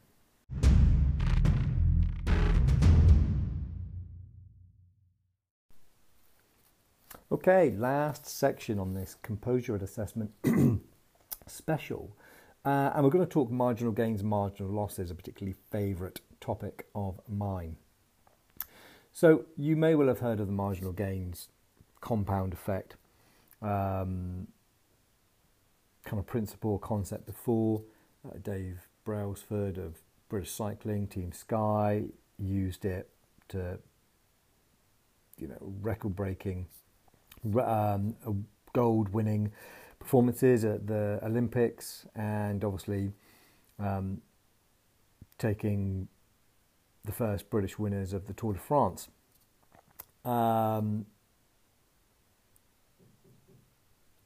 But we can apply the same principles in our everyday. And the compound effect, the aggregate effect, if you like, is the idea that small things do add up significantly. They are greater than the sum of their parts, if you like. And also the thing that I like to add is that we talk marginal gains, but let's also talk marginal losses. If we are not stacking things in our favour, we are by default stacking things against us. Okay, nothing's really going to be sat neutrally. So if we're not enhancing or taking care of our sleep, if we're neglecting our sleep, then that's going to be working against us. It might only be 2% here, 3% there, 5% there, or whatever. Same with our hydration. If we're not taking care of our hydration. If we're going, oh yeah, but I'm drinking like tons of tea, coffee, Coca-Cola or whatever, and you go, yeah, but you know that that's not the same as just drinking, 2 litres of water a day. Yeah? And if you're not properly hydrated, it's going to be working against you. I sometimes hear people go, yeah, I just don't need to drink much. And that's a bit like going, yeah, my car, the fuel gauge never goes down, so clearly I don't need to fill it up. Your body needs water. Okay, having like half a litre of water a day is not going to be beneficial to, decent water, decent mental and physical functioning, Same with nutrition. I'm not here to tell you what you shouldn't be eating per se, but equally, you can't expect to be functioning on top form if you're cramming yourself with energy drinks, sugar, and so on, and then you sugar crash in, and then you're stacking tons of caffeine, so you're spiking, you're crashing, you're all over your shop, you're eating a lot of processed food, a lot of carby food, so you're very lethargic. You're not going to be stacking things in your favour. Yeah? And these things will be working against you. But if you are able to, work on your nutrition a little bit, and we're talking like, what small thing could you do to stack things in your favour? We're not talking taking massive, huge action. Could you get 20 minutes more sleep? Could you improve the quality of your sleep? Okay? Could you improve by just 200 mils of water your hydration? Just to start. Just chip away a little bit here, a little bit there. And you will not think that it will do much. But the thing is if you stack these things up, then they will make a big difference. Okay?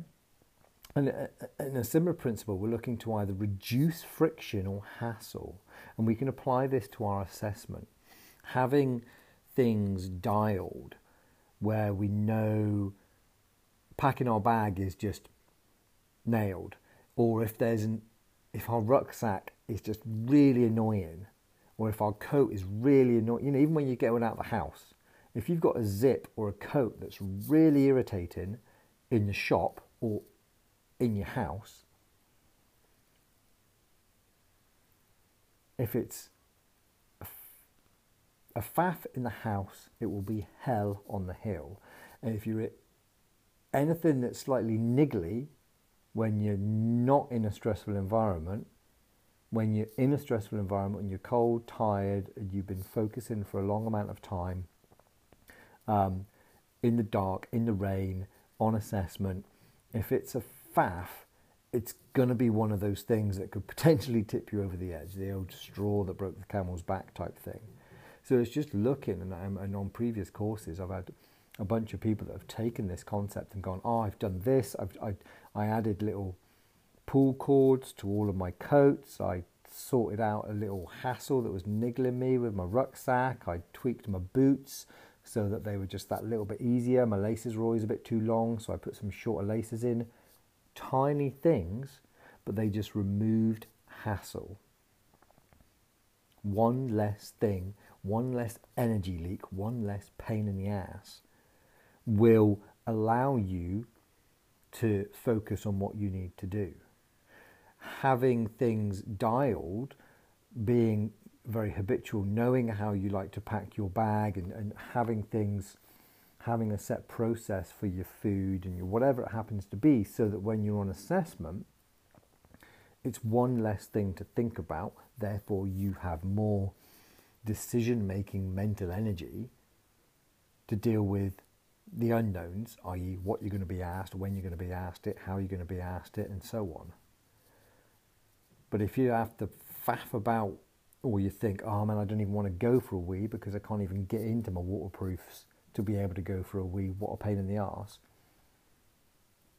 that's going to be playing on your mind, even if it's just a small amount. And that's one thing that's taken up your precious mental reserves that should be or could be spent focusing on what's being asked of you in the assessment. Does that make sense? So have a look at all sorts of things, whether it's your, if you're going for a rock climbing instructor, climbing wall instructor, paddle sports, how you pack your kit, set your kit in your rucksack to get it out your rucksack. I remember for MIA, how you pack your rucksack so that when things come out, I knew exactly what it wasn't. Like I didn't pull out a rack and then dump it on the floor in a big pile of crap and then have to sort through that and get annoyed by rope tangles and bits and bobs.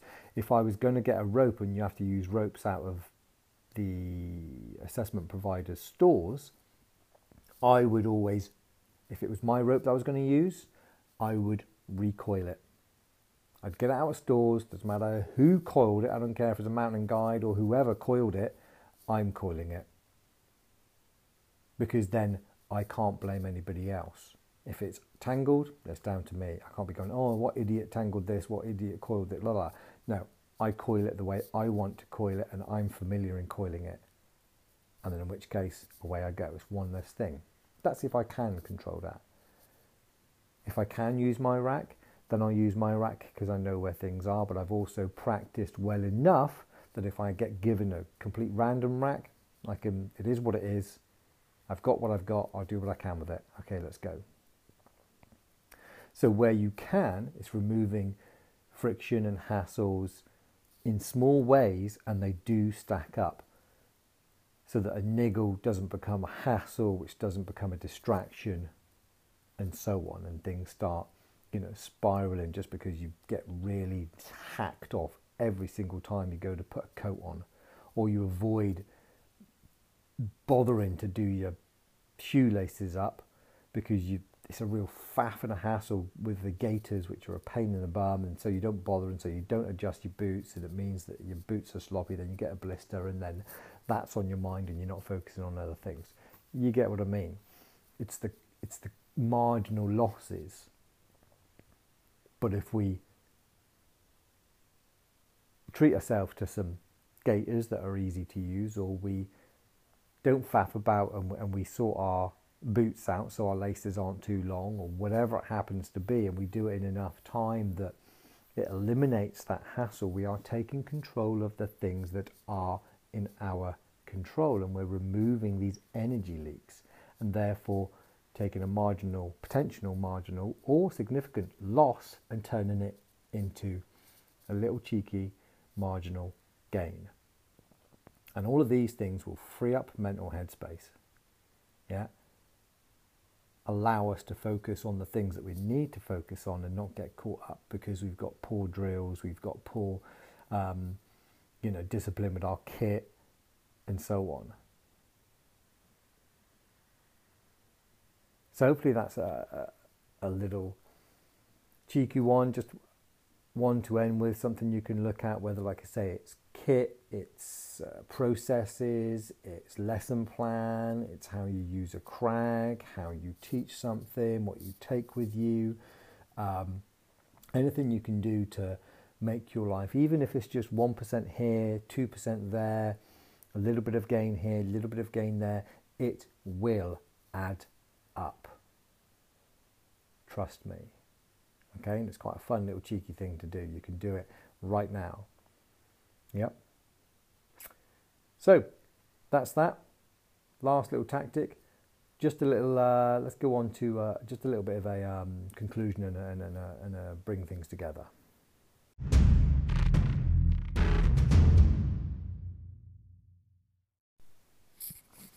Okay, people. So there you have it. Best part of 2 hours of content, of concepts, of approaches, of perspectives on how to increase composure at assessment. If nervousness at assessment, anxiety, overwhelm of the idea of assessment, or if you've had a negative experience of assessment is something that troubles you, then my advice would be to apply some of what I've talked about. The issue here is that although you have spent time, and I massively appreciate if you've listened this far, I massively appreciate you doing so. And it is my sincere aim that you take this, use it, and get a ton of benefit out of it. That you don't experience the things that I've experienced, that you're able to have a great time at assessment. As I've said before, your assessment is the best training course you'll ever do. Okay, you will learn so much, or as much at assessment as you will be shown. Okay, and if you go into it with that kind of attitude, you're going to get a great, you'll have a great experience. And a common question is, how do I know if I'm ready for assessment? Well, assuming you've got all the prerequisites, you can tick all the boxes in the syllabus. You've got more than enough prerequisite days or experience, if that's what you require. Then the only way to know is to go on assessment. Having a friend assess you, or even going for a mock assessment, never feels the same. That the situation of being on assessment is never going to feel the same. The only way to know is to go on assessment. That is the point of an assessment. It is to assess where you are. You are going on assessment and you're asking, or by going on assessment, you're asking, hi, tell me where I am. I think I'm ready, but you're the assessor. You tell me. Okay, that's the approach that we need to be having. And as I've said before, it's your assessor's job to say whether you meet the requirements or not. And if not, they'll give you a defined action plan as to how to fill in any gaps that you may have. Like I say, there's a bunch of stuff inside this podcast that hopefully you can use and you can take forward. But I've got this thing, growth, progress. If you want to be more composed, if you want to be the type of person who is composed, who can be effective, and by effective I mean deliver a strong performance without being hindered by catastrophic or regretful or wishful thinking type thoughts,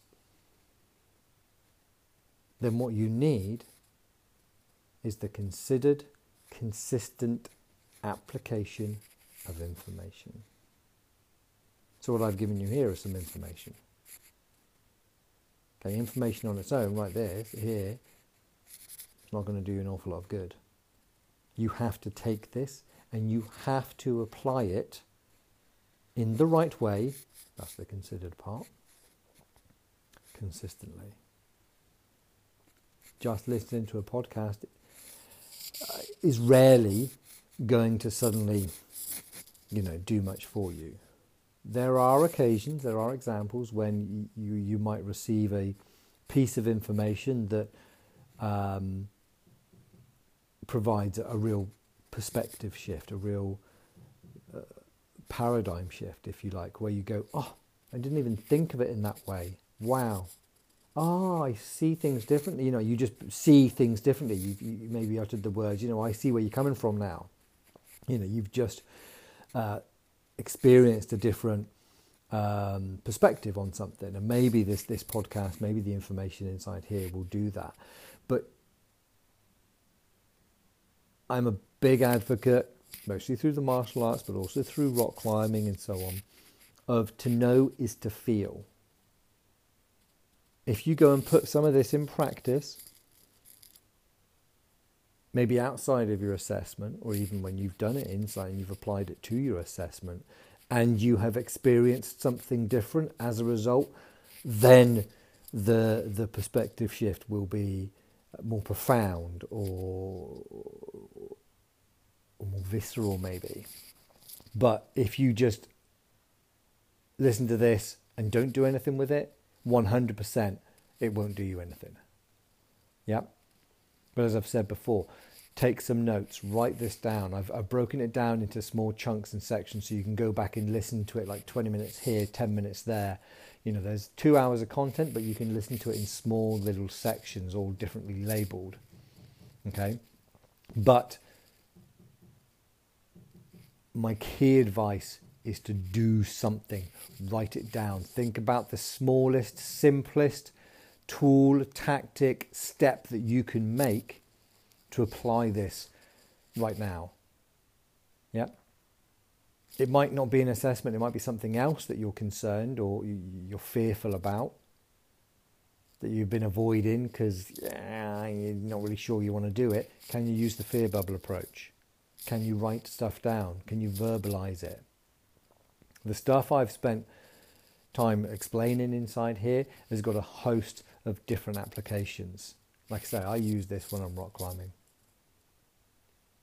Yep.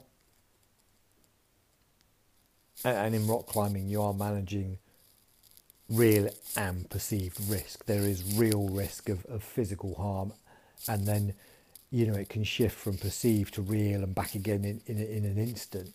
You know, there's a lot of unknown risks and so on, but it's about compartmentalizing it rather than looking at, say, even just a 30-meter route. You know, you're going, okay, where are my rests? You know, so that this section is hard, but then I'm at the rest or I'm at some protection.